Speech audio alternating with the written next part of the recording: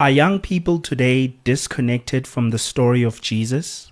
And I think what's even more of an interesting question is, are they within their right to be so disconnected? Is the story of Jesus being presented to young people living in the modern age in a way that does not resonate with them? I often think about how Jesus insisted on using parables that the people he was speaking to could relate to, right? When he was speaking about the parable of the sower, right? The sower of the seeds, the parable of the prodigal son, because in the context of the time, whenever a son could actually request to receive their inheritance before their parent passes away, that was within, and also within the time, an inheritance was for the sons. It was an inheritance was not for the daughters. It was the son's responsibility to take care of the daughters and make sure that they marry into good families so that they can continue living in wealth. So this is a very deep and important conversation for us to have, because we know, there's something about when you know something is important. When you know that it's important for someone to understand something, you fail to empathize with their lack of relating to that thing. So, for example, baby boomers in South Africa come from an apartheid era. A lot of a lot of black baby boomers come from the apartheid era. So as a result, they've seen what an uneducated South Africa looks like, right? They've seen the repercussions of being uneducated, the type of jobs you are forced to take when you're uneducated. And then what they then decided to do was to push their kids into education and make sure that they study the big jobs. They become lawyers, they become doctors, the jobs that they couldn't do, and certain jobs that were unheard of in the black community during the time. I say this to make a very important point, right?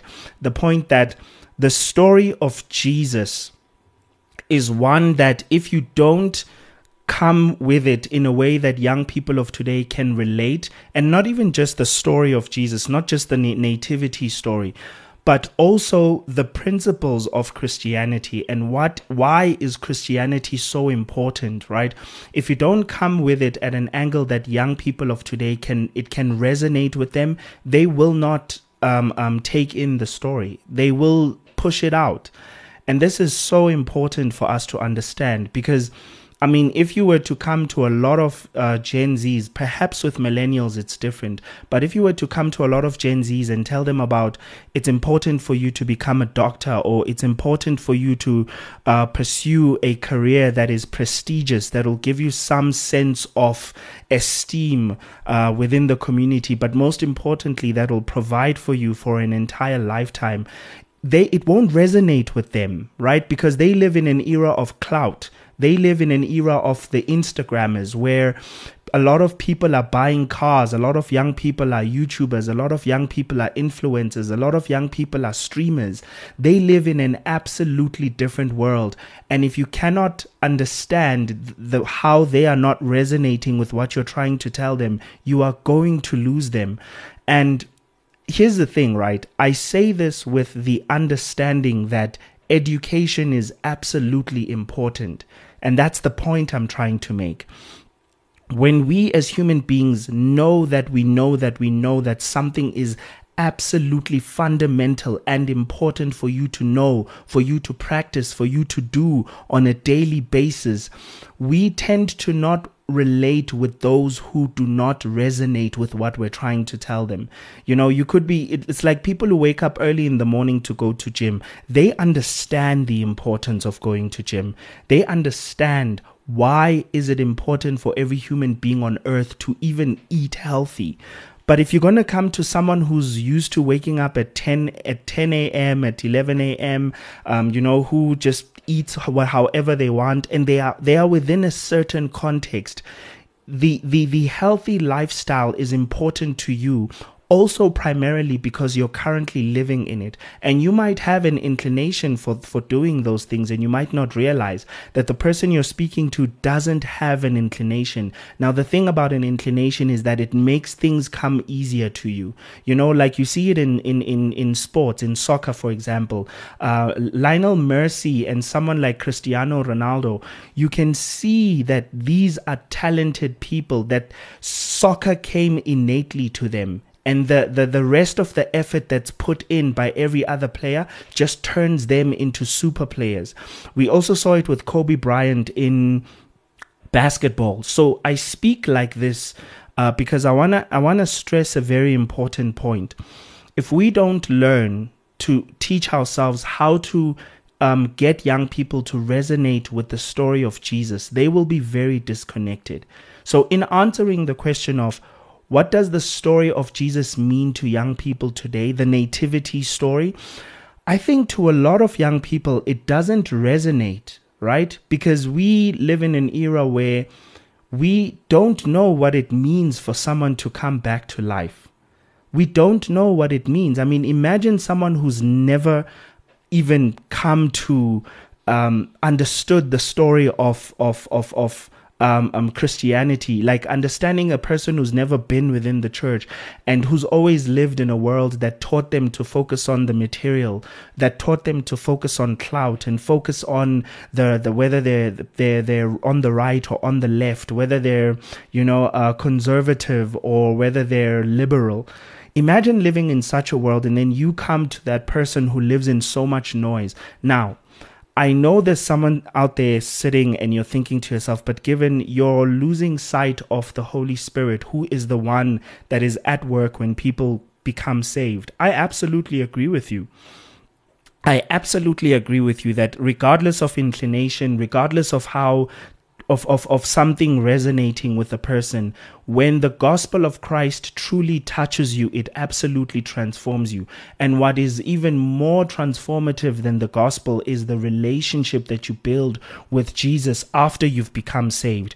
And that is the thing that young people need to understand, right? The fact that it's not just getting saved, it's that after you've become saved, you need to go be hungry for an intimate and sincere relationship with Christ. And it is through that relationship that you will then become someone who is transformed, someone who lives a life without stress, someone who lives in a completely different world. And you navigate this world very differently as opposed to the way everyone else does. It is through the relationship. But I think in order to get a young person's attention, though, and this is sad, though. I say this understanding that it shouldn't be that way. The gospel of Jesus should be easy to preach. It in itself should be what catches your attention.